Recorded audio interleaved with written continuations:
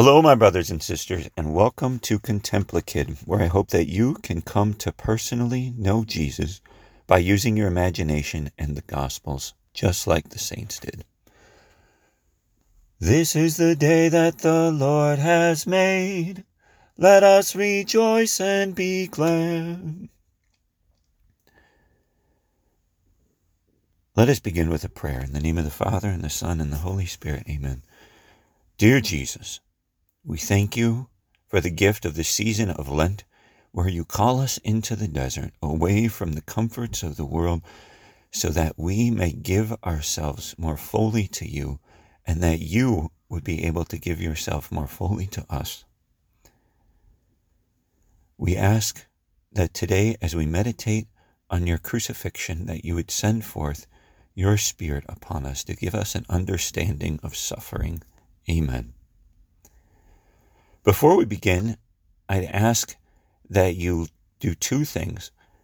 Look up a picture of the crucifixion that moves your heart and have that in your mind. And the second is prepare to play the song, really any Lenten song that you like. I'd recommend O Sacred Head Surrounded by the Benedictines of Mary on the album Lent at Ephesus. So today we are going to do the gospel first and talk about it, and then we are going to sit at the bottom of the crucifixion and ask that Jesus to help us to desire to sacrifice for him the rest of Lent so that we can finish Lent strong. So let us begin the gospel. Jesus said to Nicodemus. Now, Nicodemus was a Pharisee who was one of the, he wasn't a priest, but he was a teacher of the law. And Jesus gives the Pharisees a hard time for good reason. But Nicodemus, he was one of the good Pharisees, one of the good guys. And he comes to Jesus secretly. And Jesus is talking to him, and he's trying to explain to him his mission. And he says, just as Moses lifted up the serpent in the desert, so must the Son of Man be lifted up, so that everyone who believes in him may have eternal life. And now we come to one of the most famous lines in the Bible that explains almost everything. For God so loved the world that he gave his only Son, so that everyone who believes in him might not perish, but might have eternal life. For God did not send his Son into the world to condemn the world, but that the world might be saved through him. Whoever believes in him will not be condemned, but whoever does not believe has already been condemned, because he has not believed in the name of the only Son of God. And this is the verdict. The light came into the world, but people preferred darkness to light, because their works were evil. For everyone who does wicked things hates the light, and does not come towards the light, so that his work might not be exposed. But whoever lives the truth comes to the light, so that his works may be clearly seen as done in God. And this ends today's gospel. Whoever believes in him will not be condemned, and whoever does not believe has already been condemned. What does it mean to believe in Jesus?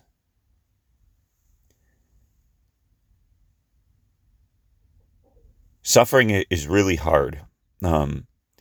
It's kind of weird when you think about it. You probably have some crucifixes in your house, and it's weird. You have an image of a man being executed, dying the most horrific death, and it's just, it's just hanging over there on the wall.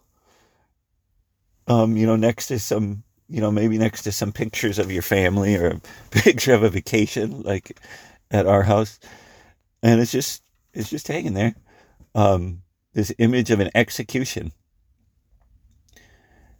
And when Jesus says, whoever believes in him will not be condemned and will have everlasting life, one of the things he's talking about is that we believe in the cross.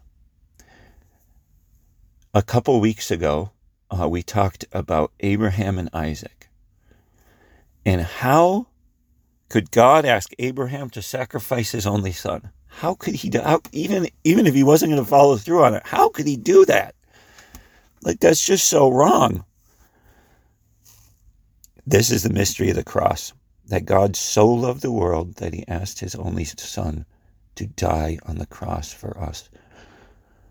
The great mystery of life is the mystery of suffering. And I can't explain it to you. Only Jesus can. And if we ask him, he will send his Spirit so that we might understand it. So let us ask the Holy Spirit to come upon us. Come, Holy Spirit, fill the hearts of thy faithful, and enkindle in them the fire of thy love. So I want you to close your eyes and pretend that you are at the foot of the cross. And before you even look up at the cross, I'm sure you would hear noises of suffering, of the holy women crying. And Mary is there, and she's in front of you a little bit and on your left. And you know that you can't even look her in the face because your heart would probably break. And you look up, and there is Jesus. The psalmist says, his face was beautiful before, but in this journey it has lost all its beauty.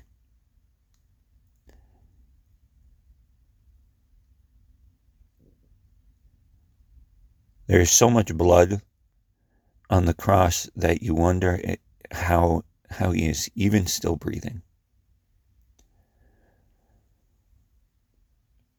His feet, which are closest to you, are nailed to the cross,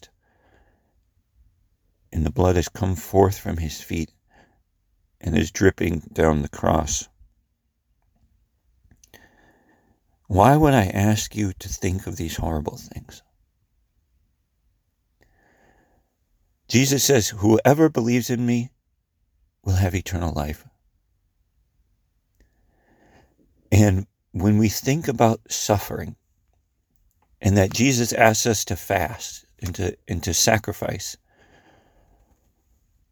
part of us does not believe Jesus that this is the path to joy, the path to life, the path to happiness. How could that be? It is a mystery. It is a truth we cannot fully understand. But what Jesus is asking us to believe is that the cross is the way to life. Through the narrow door of suffering and sacrifice is the way to life. And we cannot fully understand it, but Jesus asks us to believe in him, to put our hands on the door and open it, even though we're scared what's on the other side, to believe that on the other side, through the valley of darkness, is the eternal sun shining on us. So I say you sit at the foot of the cross and play a song. And the whole time the song is playing, to just keep your eyes closed and sit at the foot of the cross. And I want you to ask Jesus to help you to desire